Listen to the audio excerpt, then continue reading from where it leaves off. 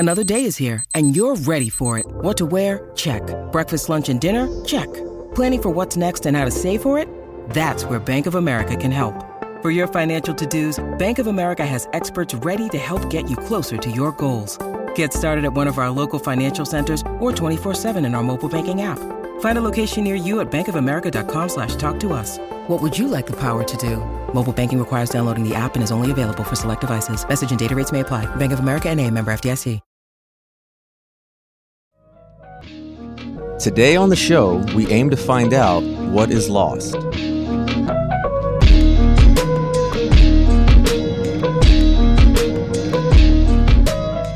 Welcome to Winds Howling, a companion podcast to the Witcher TV show on Netflix.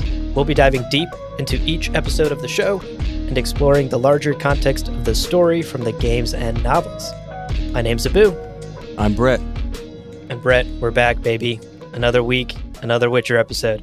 Yeah, happy holidays. How were yours? They were pretty good. It was nice to have some time off of work. And I also had some extra time to work on this script for today and to rewatch episode 3, not once, not twice, but 3 times. Wow, now that's commitment. I know. Okay, well, we will find out shortly why I really just watched this one time. Ooh, can't wait to get into it. Before we jump in, though, as always, Brett, a couple of housekeeping things to knock out. First and foremost, a reminder that today's episode will be spoiler-free in terms of the TV show. Fair warning, though, we will be referencing things from the books and the video games and the larger Witcher universe, so sprinkled throughout today's discussion, there will be light book spoilers and speculation from the video games and the larger universe. Also, we love to hear from our listeners. So email us, windshowlingpodcast@gmail.com. There are a lot of feelings going around about Season 2 of The Witcher, and we'd love to hear yours. So email us, let us know what you think, and if you have questions about the lore, if you'd like us to cover a certain topic on this podcast, send us that too, and we'll try to include it in future episodes. And finally, a reminder that in these episodes, we'll start off with a quick summary. Then we'll dive into our 2 key takeaways, talk about some larger themes, and finally, we'll wrap up by reviewing the episode and sharing our overall thoughts. So let's get into it. So, Brett, episode 3, What is Lost, opens up with Ciri continuing her training that we left off at the end of the previous episode with. She's got that wooden training sword, and she is whacking away at this training dummy. And she's struggling a bit. Finally, Geralt calls it quits and says that she's tired, she's not making any headway, and it's better if she rests. Let's go eat lunch. It's clear to us in this scene that she is really dedicating herself to her training and is finding herself frustrated that she maybe can't achieve what the Witchers can. Yeah, and it's showing her determination and resiliency, which is great. Like, definitely want to see it. This is a good time to do it. Yeah. And yeah, the catching the sword maneuver that she's doing, I'm like, okay, you're striking it pretty well. I guess it's more coordination training, I suppose. Right. I imagine she's also struggling just because some of these maneuvers aren't meant for human bodies and human reflexes. Yeah, we need to tell her she's not in the anime. This is the live action one. Not as much show here. Right. Now, this opening scene wraps up with Ciri having a series of visions. Clearly not a good vision, and when Geralt asks her what she just saw, she instead walks off and asks what's for lunch. Yeah, this is going to be one of those things that people will take from the books, because so much of Blood of Elves was Ciri visions and what her visions were about. And we get it here, and she's very reticent, I guess would be the word. She's very reticent to tell Geralt about it. And that was something I don't fully remember if she was really from the books, but these visions, I like seeing it. I want to see these. This is where we start to see, or we saw a little bit in the first season, but really start to see, okay, something else is there. What are these visions with Ciri? What is this going to be? Absolutely. It establishes her special abilities and her unique role in this story. Now, it's lunchtime in Kaer Morhen, and they enter the main hall where Lambert has cooked up a meal for everyone. It was Lambert's day to cook. And This was a bit of a weird scene for me, and I see you had some thoughts written down here in our script as well. But basically, Lambert gives Geralt grief for Eskel's death and continues to joke around with Cohen here in the room. And I don't know. The Witchers continue to give me the wrong vibes, and I know you feel pretty strongly about that too. Yeah, Lambert is telling he's just such an 80s like frat bro. And I don't remember if I said that last time, but he is, and he's telling these jokes. Hey, Cohen, what's this? And it just did not hit with me at all. And for all the hate and all the stuff about Eskel, I don't hear anything about people talking about Lambert. I just don't like his character. And I know that's something at the end we'll really get into more in depth. But just all of the Witchers and Kaer Morhen, oh my God, I was so excited that we're going to get to Kaer Morhen. We're going to get to the Witchers. Oh, they're building this massive set. Oh, they're not just going to have 2 or 3 episodes, like 2 or 3 chapters in the book. It's going to be a big thing. And just every time we're there, it's not a warm place for Ciri. It's not a fun place to be. Everybody's kind of dragged down, which, again, I understand. It's the winter at Kaer Morhen. But it just didn't work for me for a lot of reasons. Yeah, I agree. My expectations were very similar to yours. I was very excited to see Kaer Morhen, to be introduced to the Witcher Bros, to feel that camaraderie between all of them, and we just don't get that. In particular, the thing that gets me about this scene is Lambert being such a douchebag to Geralt about losing Eskel. I don't get why he's doing that. They both lost a brother in that incident. It was obviously a situation that was out of Geralt's hands, and he made a choice. Like, they're all Witchers. They've all been on the path. They've all had to make tough choices, I'm sure. It's part of their job. It feels like a weird subplot to introduce here, to have this, like, Lambert blaming Geralt and the other Witchers blaming Geralt for Eskel's death. I mean, they did see that he literally turned into a Leshy, right? Like, right. They've let them down in the laboratory to see that. Yeah. Yeah, it feels like a weird subplot that ultimately I feel like goes nowhere. So I don't know. I agree with you. Lambert continues to rub me the wrong way in this show as well. We'll revisit and talk more about Kaer Morhen and the Witchers later in our takeaways. But for now, let's fast forward to the next scene where Geralt is walking down the hall and we get an Eskel flashback. We get to see what Geralt and Eskel's relationship was like before the events of this show. We see a totally different Eskel. We see them joking around back and forth, and it's genuinely looks like a very positive interaction, which was nice to see. That is the relationship between Geralt and Eskel that I personally know from the games and the books. It's just when you're doing this in a flashback after the episode where he died, it's just almost like too little, too late. Like, that scene would have been fine in the here and now when Eskel got back to Kaer Morhen. And I know they were saying, oh, he was infected. Yeah. Well, then again, then we're just not going to get that endearing Eskel. And then here we get the flashback, and these are also cases from a storytelling aspect.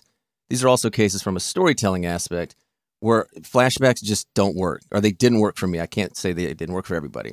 But flashbacks aren't easy to use, and in a case like this, I just think it's too little too late. Yeah.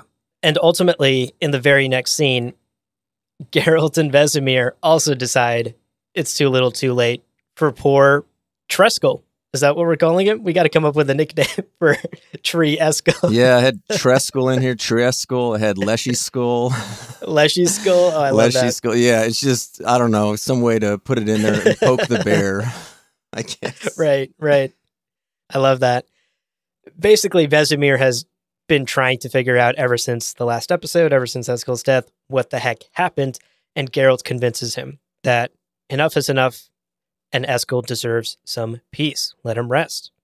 What I did like is Vesemir is clearly taking Eskel's death much harder than perhaps the other Witchers are, and I liked that the show is continuing to reinforce this idea that he really is the father figure for these other young Witchers. He's the one that effectively raised them. He's the one that trained them, prepared them, and he's clearly taking this hard. He basically lost a child here. Yeah, this was good. It was good to see more detective work as Geralt tries to figure out what it is. Vesemir's trying to figure out. He's very determined to do it. And yeah, these are the good scenes. These are the scenes to really learn about the characters and really get in. Oh man, this is a band of brothers amongst the younger ones, and this is this fatherly figure. And this was another good point too, for sure. Yeah, agreed. In the next scene, back at Aretusa, Tisea is writing down the names of the mages who died on the hill, including the final name that she's scribbling on this little plaque here is Yennefer of Vengerberg, who, of course, we as the viewer know is alive. Tisea, at this moment, has clearly given up hope and is trying to come to terms with Yennefer's death, and thus writes her name down. And this is a minor change from the books, actually. It's a good change. It might have hit more, even though I don't know if anybody really would have believed that Yen was actually dead. But maybe if we hadn't seen Yen alive, that some people might have been like, oh. Because, yeah, I actually counted. I stopped and counted. Now, if I'm wrong, please let me know. Somebody out there. But I paused it and counted the 14 names. And if I remember correctly, from the books, Triss Merigold's whole almost identity to herself is she was the 14th on the hill.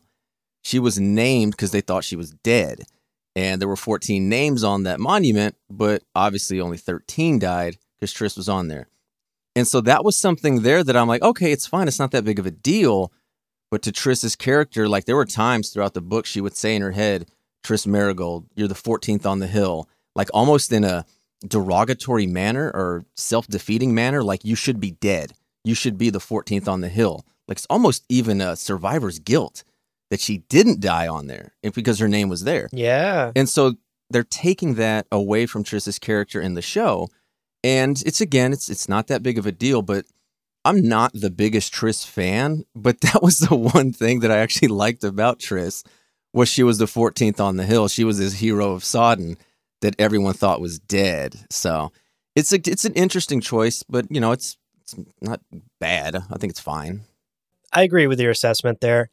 It's a small enough choice that I don't think it's detrimental or it will change Triss's character too much. Yeah, it's not character defining. Exactly. But I do think it was a big part of her character. If I can talk out of both sides of my mouth right there. Yeah.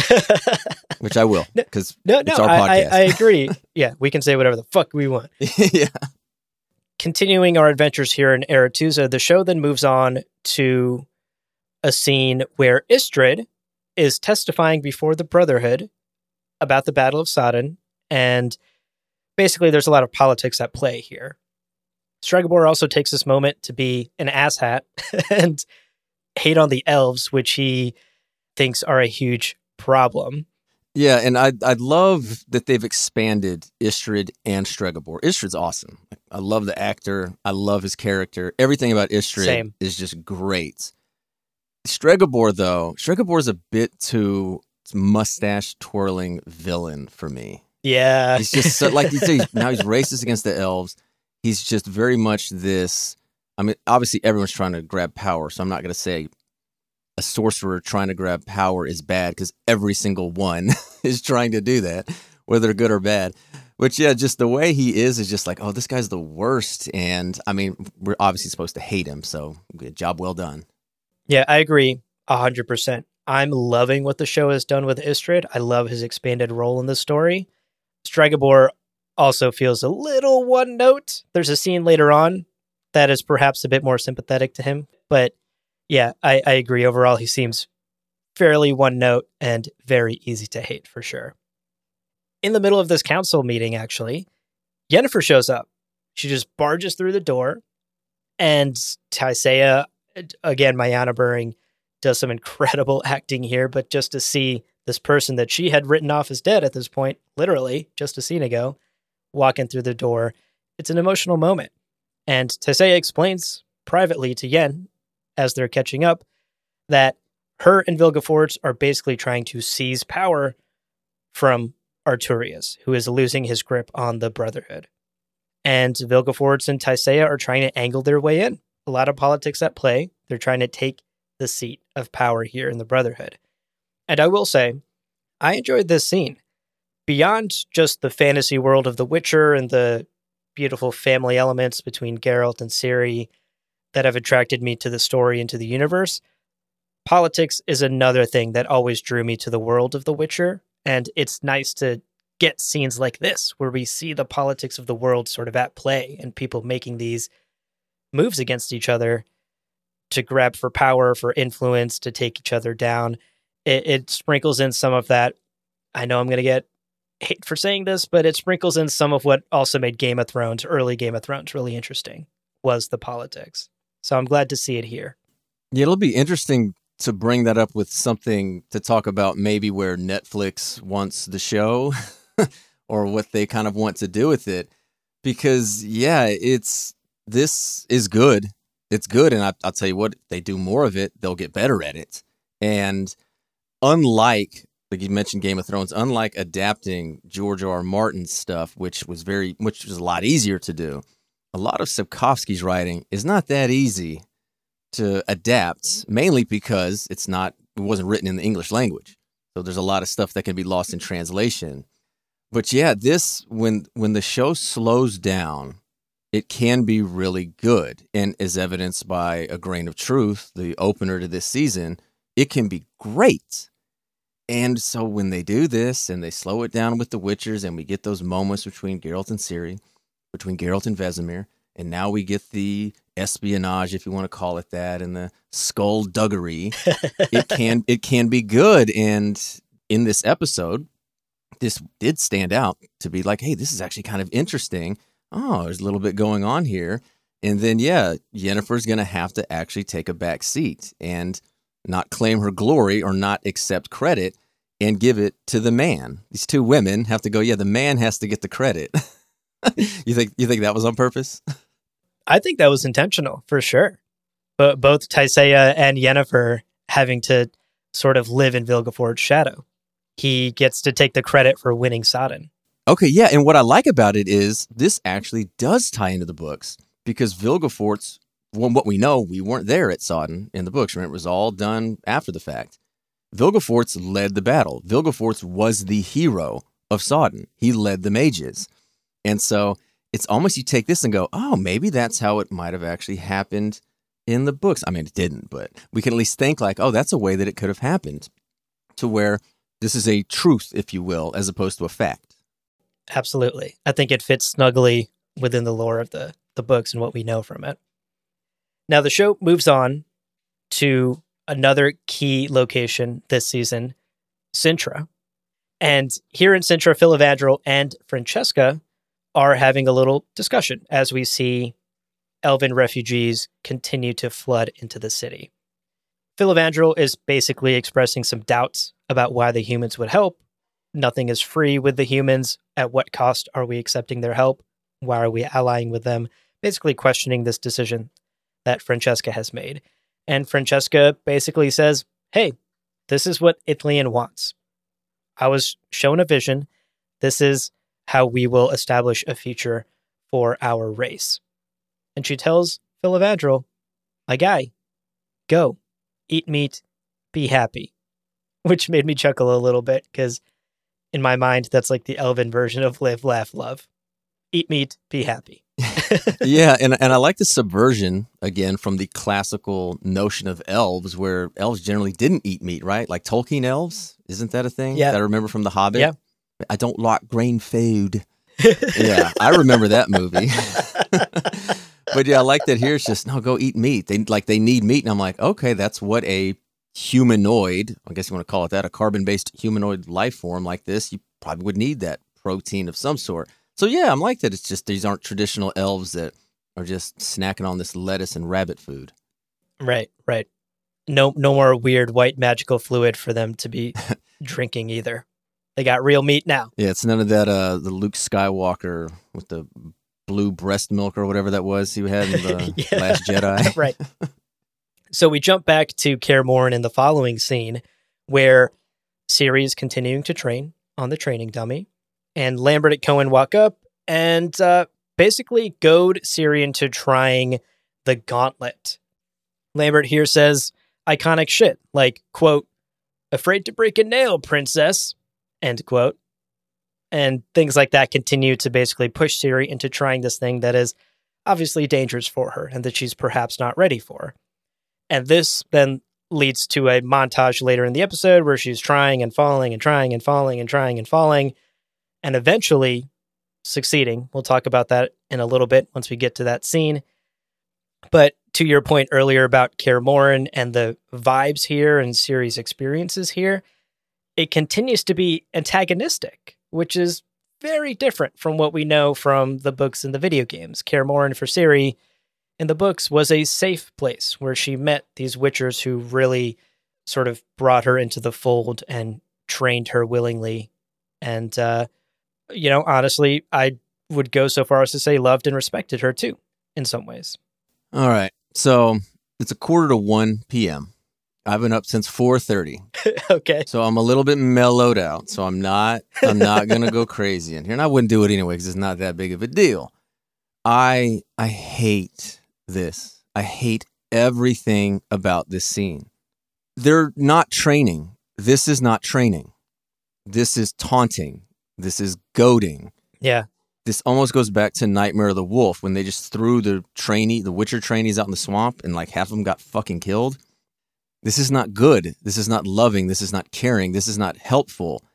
Why am I supposed to like these Witchers? Why should I not look at all of them? And even Cohen, who was okay up to this point, why should I look at all? Actually, I think he does say something like somewhat encourage. He's the only one that's even remotely encouraging at times. Yeah. But why am I supposed to like especially Lambert? Like, why? Because I know him from the books? Because I know him from the games? We can't do that because we're not supposed to do that with Eskel. So, I'm stumbling over the words because it's just so, I just hate it. I just don't like it. They're not likable. These Witchers aren't likable. Kaer Morhen isn't likable. How is Ciri getting better at this other than her own self-determination, which is great? We saw that already.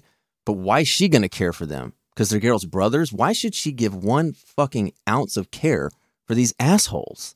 Yeah. To sum it up, in case I haven't been clear, I hate it. Yeah, you make such a great point. We joked last episode about how all the Witchers are portrayed as these like frat boy douchebags.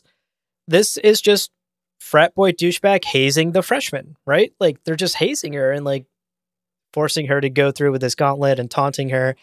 And it is very, very hard to like any of these Witchers so far in this show.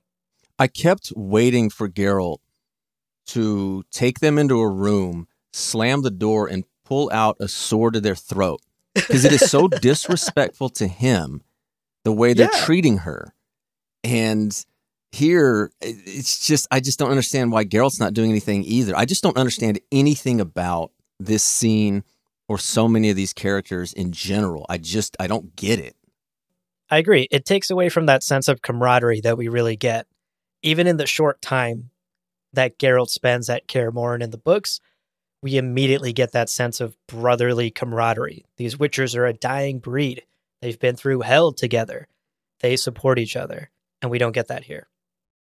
All right, the episode continues, and in the next scene, we attend a funeral. Geralt and Vesemir put Tree Leshy Eskel to rest and lay him out on this pyre in a wolf's den, I suppose, where literal actual wolves arrive and presumably eat him. And this is a show creation. This sort of funeral wolf eating ritual isn't a thing from the books, but this is apparently how Witchers put their fellow brothers to rest. And it also gives us this moment between Geralt and Vesemir. You and I always talk about how we like the small, quiet moments. This is one of those where Kim Bodnia, I do want to call out the actor that plays Vesemir, does a really, really good job of portraying Vesemir's pain. He says, quote, "I know you think I'm mad, but I need to know what happened. If it were your child, you'd be going crazy to figure it out. What you missed, what you could have done differently." End quote. And his like eye and cheek are kind of like quivering here while he says this, and it's clear he's sort of on the verge of tears as they're putting Eskel to rest in this scene. So I do want to call out and say that Kim Bodnia really did sell me on this scene and really sold me on Vesemir's pain as he is putting one of his children to rest. Yeah, I thought it was really good. And the words are, oh, your child, and that's really going to hit close to Geralt. Yeah. Moving on from the Witcher funeral, in the next scene, we are back at Aretuza, and it's bath time. Yennefer is sitting at this foggy, very cozy, frankly, looking bath, and is trying to use magic again and again and failing to. At that point, Triss and Sabrina and another sorcerer arrive, and we get this like very cliched classic like TV trope where one of the characters says like a sort of mean thing, and then there's an awkward silence, and then it's like, come here, you, and then they hug it out and everyone's fine. I'll admit, though, it actually kind of did work for me, only in the sense of historically, Yen and Sabrina were rivals. But yeah, this is something that it's gonna eventually stop, right? Like, if that's gonna be in a script, and eventually some producer or somebody's gonna look at it and be like, no, I'm drawing the line. We're not doing this shit anymore. And then every time it goes into a script from now on, people just get made fun of. So hopefully that's what it is. So yes, I appeal to every writer out there, please, for the love of all that you care for, get rid of this. I agree. Here. It's a trope. It's been around for far too long, and it's time we stop doing the old, come here, you, give me a hug, let's hug it out. We've all been there, and I, for one, am proud to say I didn't fall for it. So after the little hug, the sorceresses decide to relax in this bath together, and all of them get in except for Triss. And Triss instead sort of dips her toes in and sits on the edge and says that today's not the day. Today's not the day she's ready to strip down and get into a bath. Because as we know, she has that horrible scar on her neck and on her chest. And she's clearly still sort of getting over that trauma, still dealing with it. Yeah, very lore-friendly. She states that she will never wear a plunging neckline, that she'll never pretty much show it, and she'll never actually magically change it.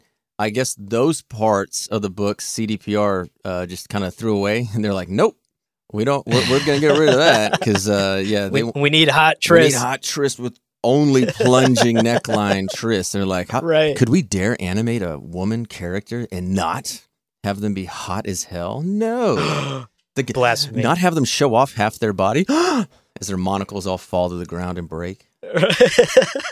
Aghast. You have painted a vibrant picture of the CDPR writer's room. I love it.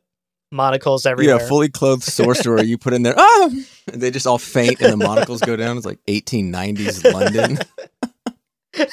I guess that's who makes The Witcher 3, a bunch of Victorians. Yeah, unlike CDPR, the show has dedicated to being accurate with Triss's character. She has that scar from the Battle of Sodden. It is a character trait that she will carry with her through the rest of the story, and it's something that she will have to come to terms with. It's trauma that she will be dealing with her whole life.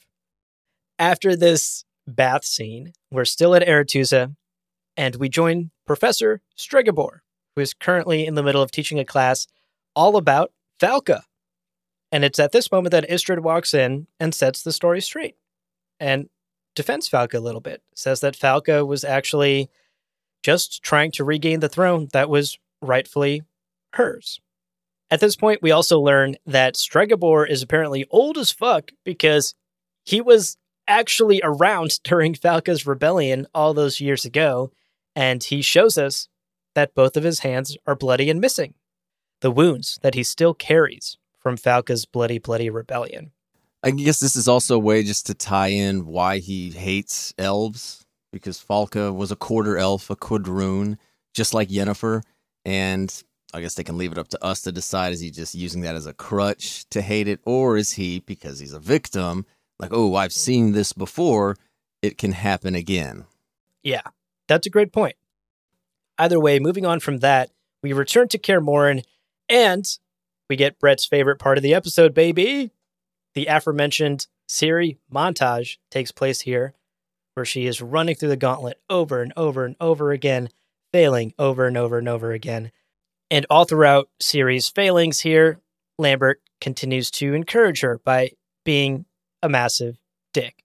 Quote, "Nice try, princess. Admit it. You belong in a castle, not in our keep." End quote. as we've established now many times in this conversation, he continues to be a giant prick.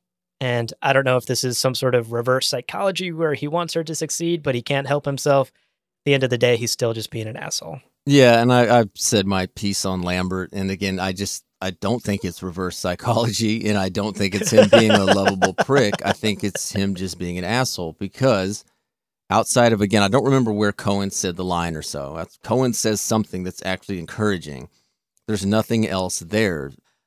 This is the stuff I just don't understand. Like, I don't want to call anything bad. I just don't want to call anything, good, or what I would have done. It's not that. It's just, I don't know why they would do this, why they would make them. And did anybody bring up, like, are they too unlikable when they showed this? And it's just the stuff I just don't get what I'm supposed to get out of it.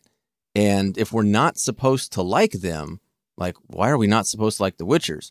If we are supposed to like the Witchers, then my God, that was a failure on every front. And it's just baffling. Again, every time we go back to Kaer Morhen with the Witchers, I don't know exactly what to say. Yeah, it's always a little groan-worthy to go back and see them continue to treat Ciri in that way. Either way, in the next scene, we return to Cintra, where Fringilla and General Hake are discussing this elven immigration problem. All is not well in Cintra. Francesca then shows up and General Hake walks away, and the two basically discuss what the elves' purpose here is in Cintra. What are we going to do with this alliance between Nilfgaard and the elven people? And Fringilla makes her pitch. She defends Nilfgaard. She says, quote, "People assume we're here to destroy the world, but we are not. We are trying to feed, to house, to liberate. You can help us," end quote. Which, as I think you joked in the previous episode, every conqueror says that shit. That's so on brand. We're here to liberate. Trust us.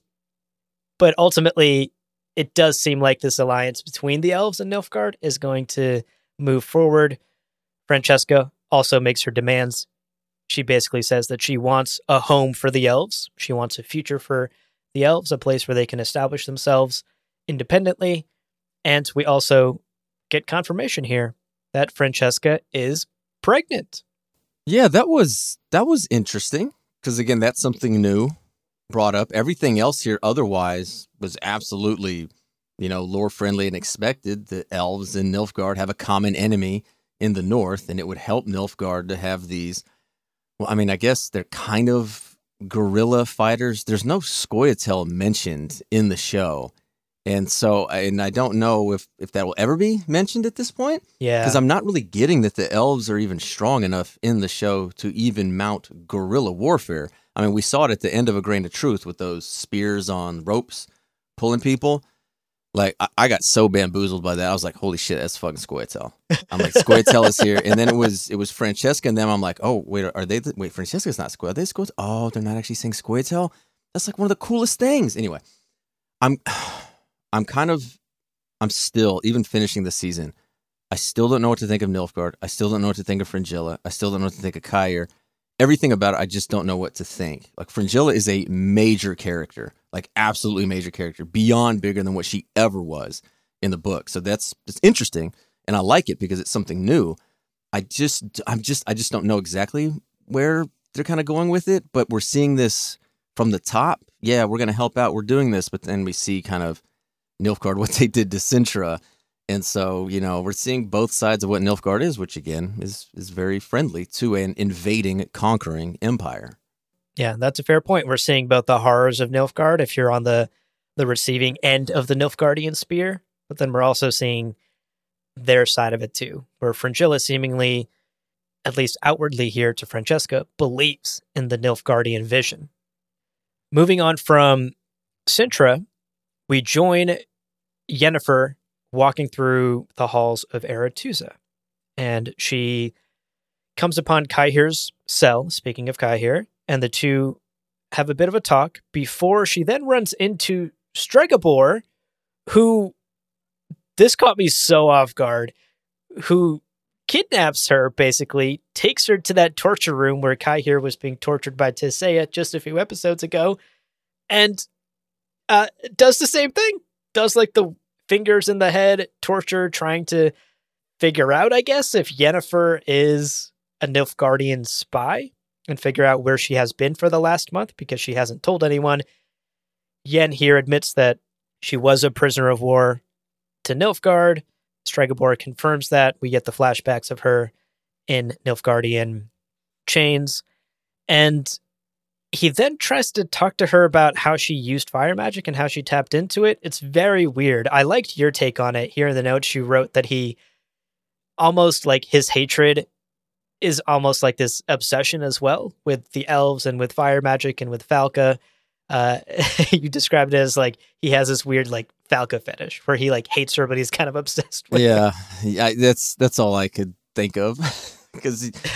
But yeah, I agree with you. I was so taken aback by the hand on the shoulder and then teleported to the torture chamber and then whoop, we're going the fingers in the skull again. And I'm like, oh God, they're going there again, huh? And yeah, it was wild. I mean, my question after this scene was, what the fuck? Like, should he not be expelled for that? Yeah.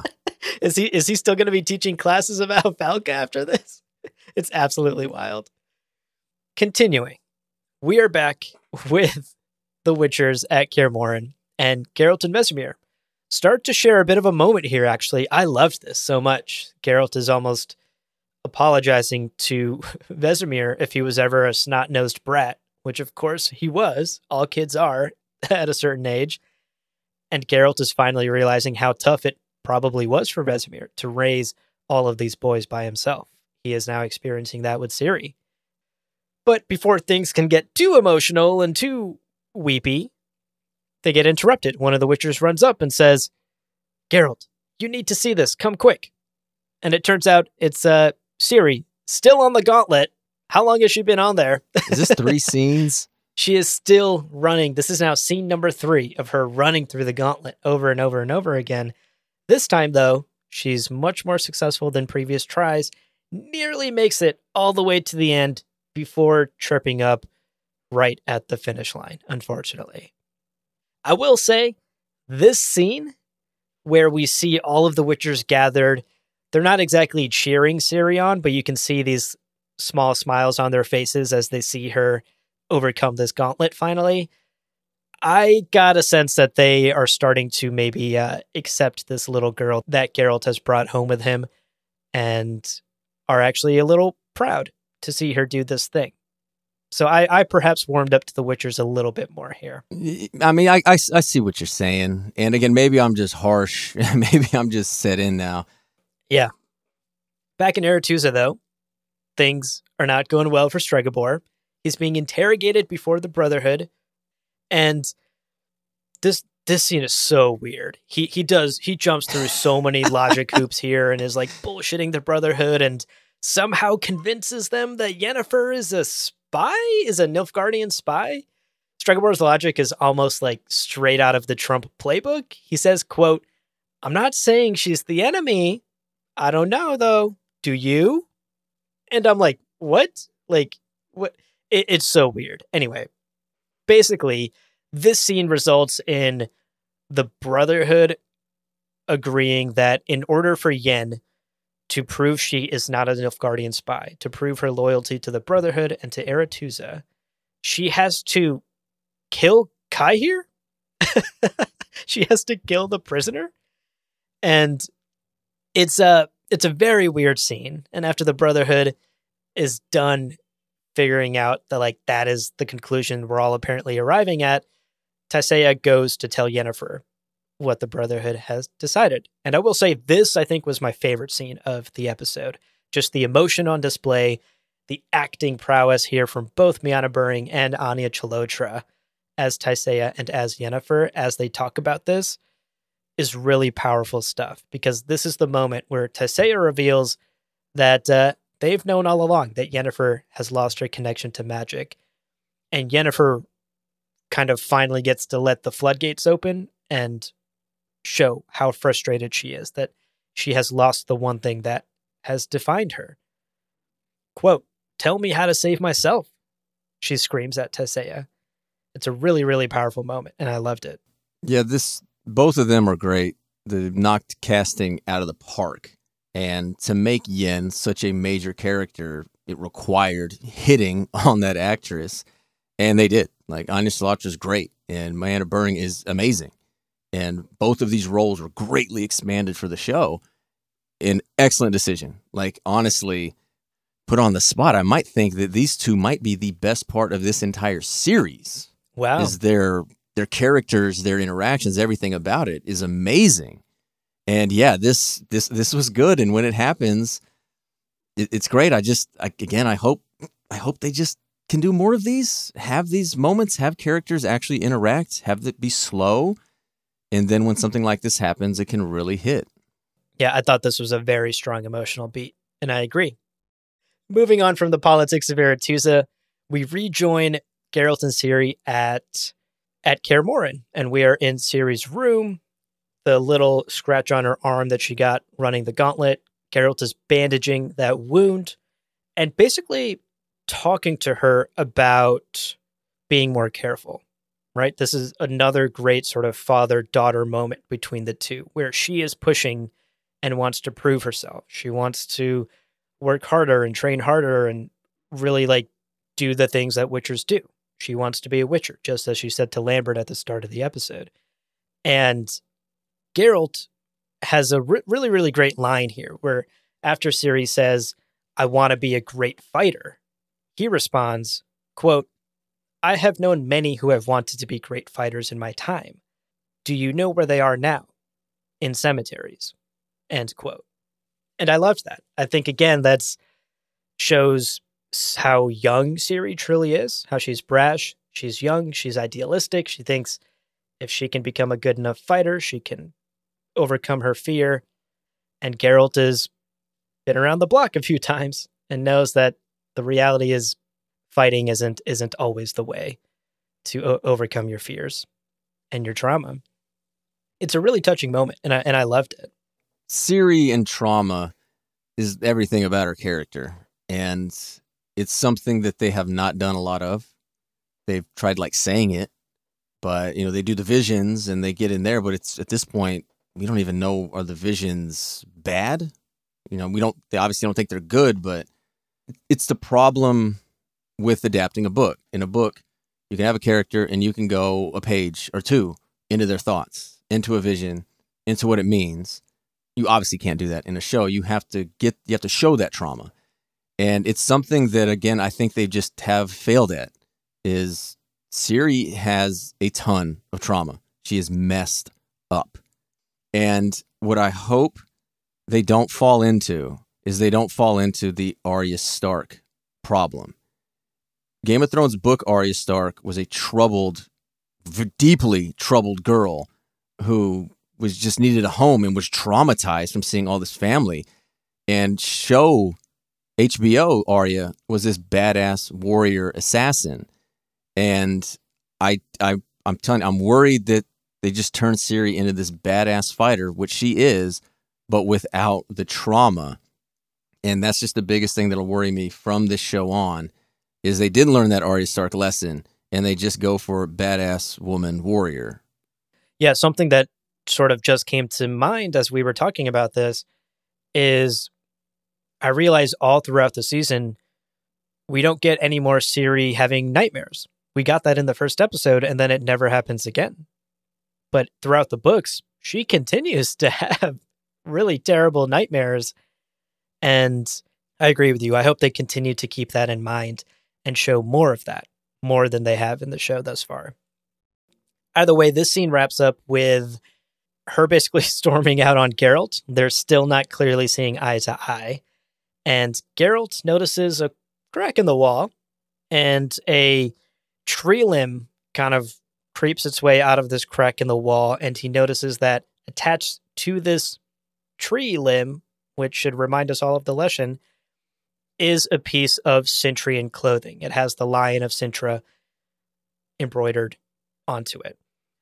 I do want to say, last thing about this scene, I promise, shouts to the dead rat that you can see in some of the shots right behind Ciri on the wall. I'm glad that she is at least putting some of that training to good use and getting rid of some of these pesky rats in her room. Oh, I see I see what you mean by that. Wink, wink. Yeah. If you know, you yeah, know. wink, wink. Right, book readers know what I'm also trying to get at there, but we won't say too much. All right, moving on. Let's wrap up this episode and this summary. In the next scene, Istredd catches up with Yennefer as she is trying to leave Aretuza in the dead of night, and he convinces her that that's not a good idea. Stregobor has spies at all the exits, and she will be caught if she tries to escape. We also learned that Istredd plans to travel to Cintra, and that perhaps he's actually more sympathetic to Nilfgaard than he has led on to the Brotherhood so far. In the next scene, we are back with the Witchers in Kaer Morhen, and Cohen is actually training Ciri. He's being helpful. He's being supportive. He's training her. It's awesome.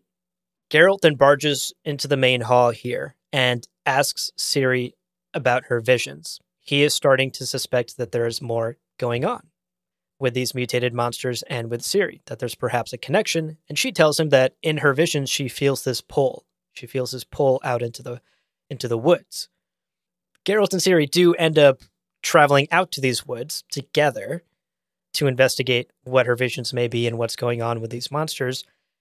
It's at this point that the Leshy shows up, the same Leshy that infected Eskel, and a fight ensues.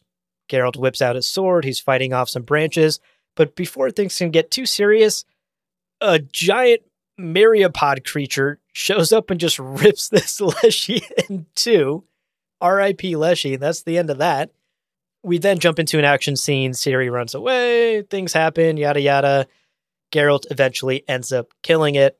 I do want to shout out my signs here. I love to see my Witcher signs. We get a little bit of Quen action. He uses the Quen sign to throw up a shield, block one of the attacks. And he uses the Igni Fire Sword that you and I, Brett, are such big fans of. We get to see it here in action once again. Yeah, it was good to see old Fire Sword back in action.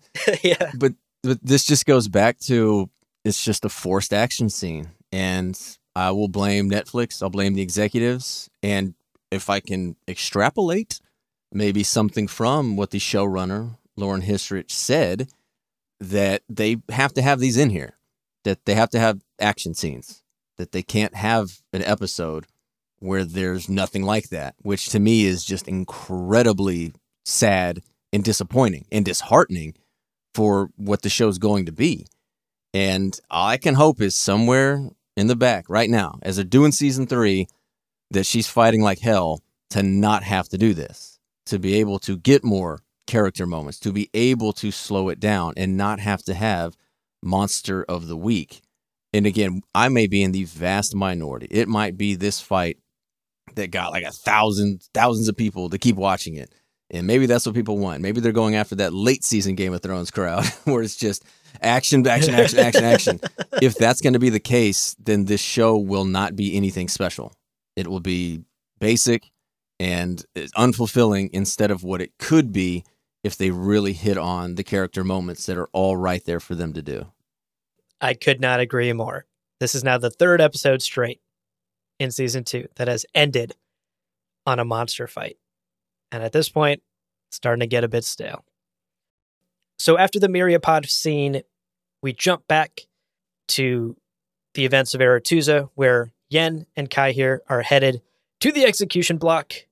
It's happening. There's a big ceremony. They're going to put up the monument to the 14 mages who died at the hill defending the north. The Northern Monarchs are here as well. We see both Foltest and Vizimir having a small conversation.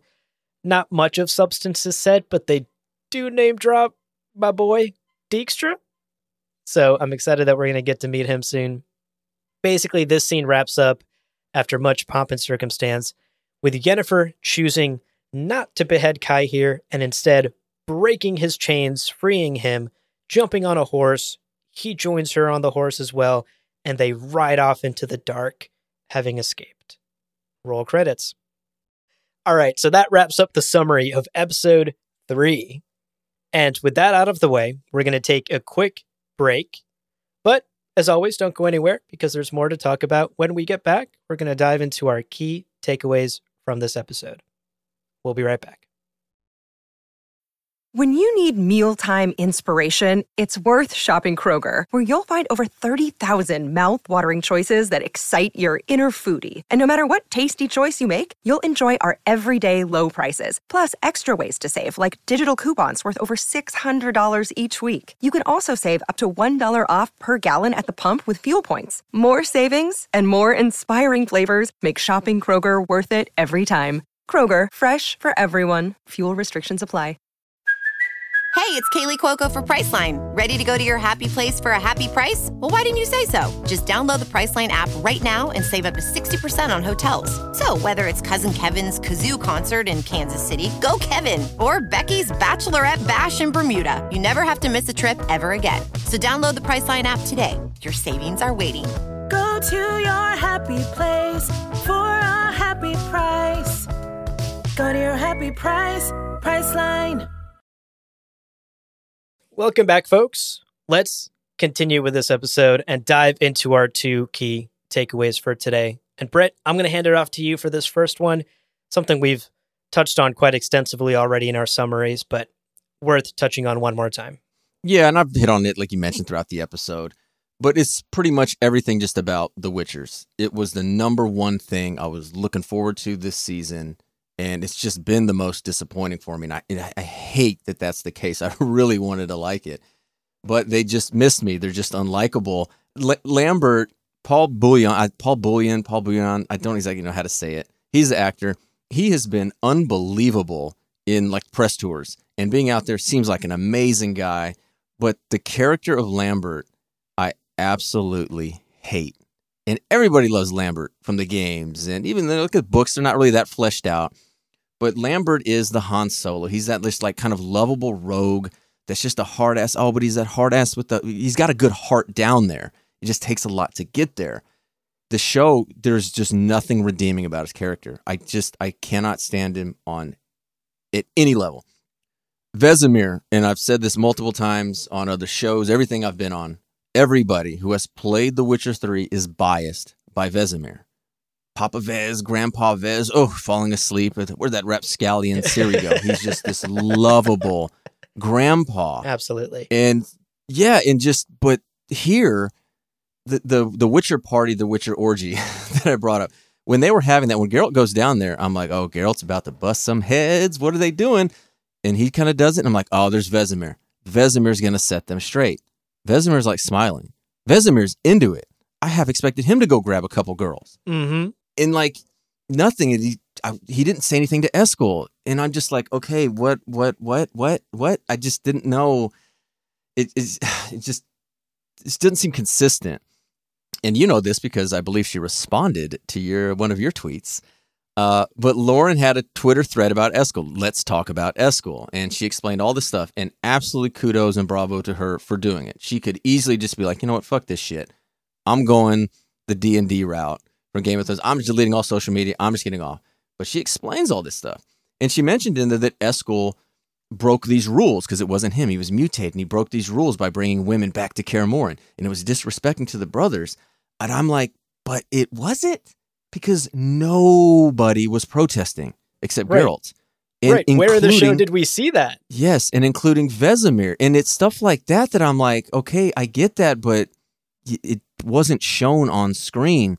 The only person that had somewhat of an issue with it was Geralt, and he really only just sent Eskel to bed without his supper. Yeah. There's a couple of good takeaways in that Twitter thread that Lauren Hissrich, the showrunner of The Witcher, posted. And I totally agree. Like, props to her for engaging the fan base in this way. And we'll link to Lauren's Twitter thread in the show notes for anyone who's interested. But I agree that for the most part, a lot of the justifications that Lauren made in the Twitter thread about why Eskel acted the way he did simply didn't track, or at least didn't come through in the TV show in any way. And I think one point in particular that we've actually mentioned on this show, speaking of the Myriapod and the 3 episodes so far ending in action scenes, she explicitly said in one of her tweets that, quote, "So how could we take the growth that we need to see in Geralt, but have it have all the appropriate ups and downs and cliffhangers and devastation and action that modern audiences expect.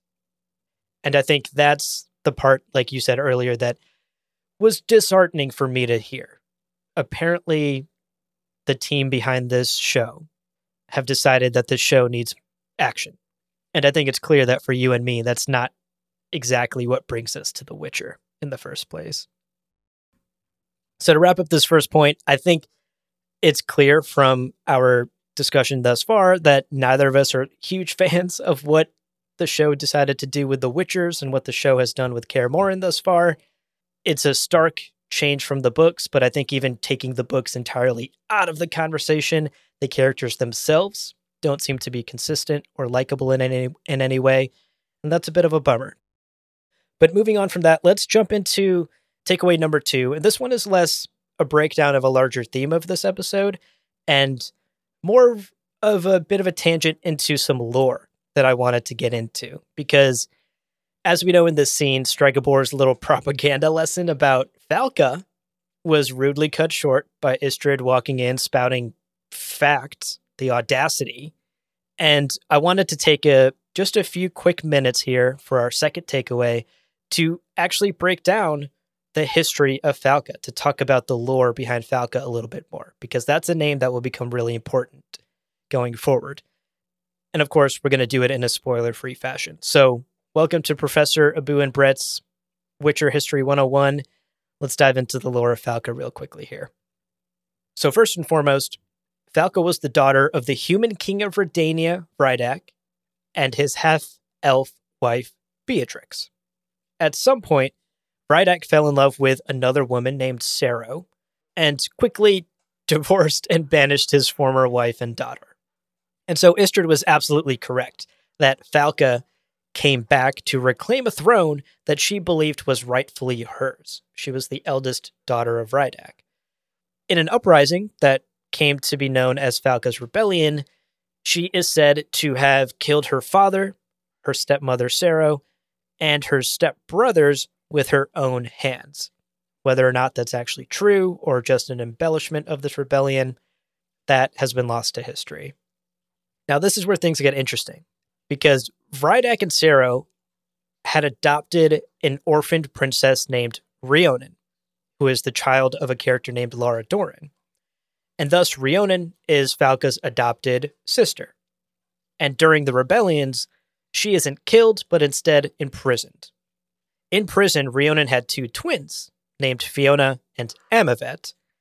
Around that time, Falca also had a child named Adela, who she left with Rhiannon because she had to flee. She's the head of this rebellion, she's being hunted, she can't exactly settle down and raise this child. Falca's rebellion is eventually crushed, and Falca was burned at the stake. And with her dying breath, she cursed everyone and their descendants, claiming that a child of her blood would bring about ruin. Let's get back to those children. All 3 children, Amavet, Fiona, and Adela, were raised together as siblings by Rhiannon. But due to her time in captivity, Rhiannon had gone mad and couldn't remember which child was hers and which was Falca's. So in Witcher history, there's this ambiguity of who is whose, who was actually Falca's child, who was Rhiannon's children. Yeah, and if I remember this correctly, it comes from Codringer and Finn finding out one thing and then being like, oh, this is it. But then in a whole other thing, Francesca says something that negates that and contradicts that. And so it's like, oh, okay, it's meant to be ambiguous. Exactly. We have 2 different versions of history claiming 2 different things, that Falca had child A or Falca had child B. 2 opposing views on history here. Now, why is this important? Why does it matter who Falca's child was or who Rhiannon's child was? Why should we care about any of this? How is it relevant to our current story? Well, there's 2 important and competing prophecies here about a child of the elder blood. The first we know and has been referenced in the show many times, Ithlinne's prophecy. This prophecy says that a descendant of Lara Dorren, remember, Rhiannon is the daughter of Lara Dorren, will save the world from some sort of calamity simply known as the White Frost. What that calamity is, we don't quite know yet. The second prophecy is Falca's own curse, the curse that I just talked about, where she said that a child of her blood will bring about the destruction of the world, will bring about ruin. That all sort of leads us back to Ciri, who we can infer is a child of one of these bloodlines, and sort of the big question is which one? Or prophecy's bullshit and it doesn't matter. Exactly. The sort of even larger question above all of that is whether Ciri is even fucking tied to her bloodline. Does any of this even matter? Yeah, and one thing definitely to hit on is Lara Dorren, I believe we can be made to assume was the story that Nivellen told Ciri with that shadow box or music box, whatever it was. Yes. And then ultimately, when it comes to a prophecy like this, if the prophecy isn't really real, in a way that doesn't matter, because if people believe it to be so, then it's real. And if they believe that Ciri is a daughter of Lara Dorren, they will act accordingly. And good God, are we probably going to see that? And if they believe that she's a daughter of Falca, then maybe she will believe that as well. Yeah, exactly. It sets up these questions of what is her destiny? What does her bloodline say about her? And who is she truly descended from? The show is starting to plant these seeds of this mystery with the story of Lara Dorren from the first episode from Nivellen. Now Stregobor explaining who Falca is. All of these names will start to become more and more important as we start to unfurl this mystery and try to get some answers here. But we wanted to take today's episode and this takeaway to give listeners who might be new to this universe or who haven't revisited the books in a while a bit of a refresher on these prophecies, on Ithlinne's prophecy about Lara Dorren, and on Falca's curse and her rebellion. So there you go. There's your history lesson, folks. I hope you took good notes. The quiz is next week. All right, Brett, let's wrap up this episode. We've already said a lot about it, but just big picture thoughts. Episode 3, what did you think? So I initially wrote down that I think I liked it less than episode 2, but after talking about it, while there was a lot of stuff I didn't like, there was more that I did. This series is very ambitious, and I like that. The only thing is, are they biting off more than they can chew? They have so much going on when I just don't feel they need to be. It's like they have a great thing here. They have a great thing to adapt from. They've got an amazing cast that they've hit, home runs on so many of them. And it's like, oh, we got to do this. We got to bounce around here. We got to bounce around. Oh, we got to have the action scene. And these are hour-long episodes, and they're jam-packed. But with some things, each episode has, like you said, 10 minutes or so at least, that I'm like, fuck, that wasn't needed. Ciri training. Okay, we get to see her finally start training. How long was she on that goddamn gauntlet doing the same thing? But all that was practical. If you look behind the scenes, they built that whole thing. And you bet they could not build that and then tell some Netflix producer, oh, yeah, we got like 2 scenes here. It'll be like 10 minutes. And they'll be like, huh? No, it'll be like, no. Oh, why do you need to build this thing? Oh, it's the crux of this whole, an entire episode will basically be here. Oh, okay. And then they do it, you jangle keys in front of those executives' faces and they'll be happy. They'll be distracted by it. As you can see, I'm definitely going to hate on the suits more than anybody. The faceless corporatists, I will. But all in all, after talking about it with you, I did not like it for sure. But I don't think it was as bad or as... I was a little harsh on my script. I'll say that. Well, I'm glad our conversation melted your icy little heart a little bit, Brett. I felt similarly. I won't say that this was a terrible episode, but at the same time, I don't think it was a particularly good episode either. There was a lot of setup happening. It almost felt like a bit of a filler episode that's meant to just set up a number of plot lines and plant a number of seeds that will come to fruition later. This mystery around Ciri that we talked about in our takeaway, Yen now being hunted by the Brotherhood. She is on the run from them. And of course, Kai here escaping captivity and the question of what will happen with him and his character. I think a lot of things that were just sort of set up in this episode. The things I did like, we touched on in our summary. I loved that scene between Tissaia and Yen. Definitely my favorite scene in this episode. But overall, yeah, I'm in agreement with you. A pretty meh episode, and certainly not a memorable one by any means this season. And I think we've harped on this enough, but I fully agree that this Monster of the Week action scene that seems to be crammed into the third act of every episode is really going to get old if it continues to happen over and over and over again. And I hope the show recognizes it doesn't need action to be good. And in fact, it can lean into its other strengths. Hear, hear.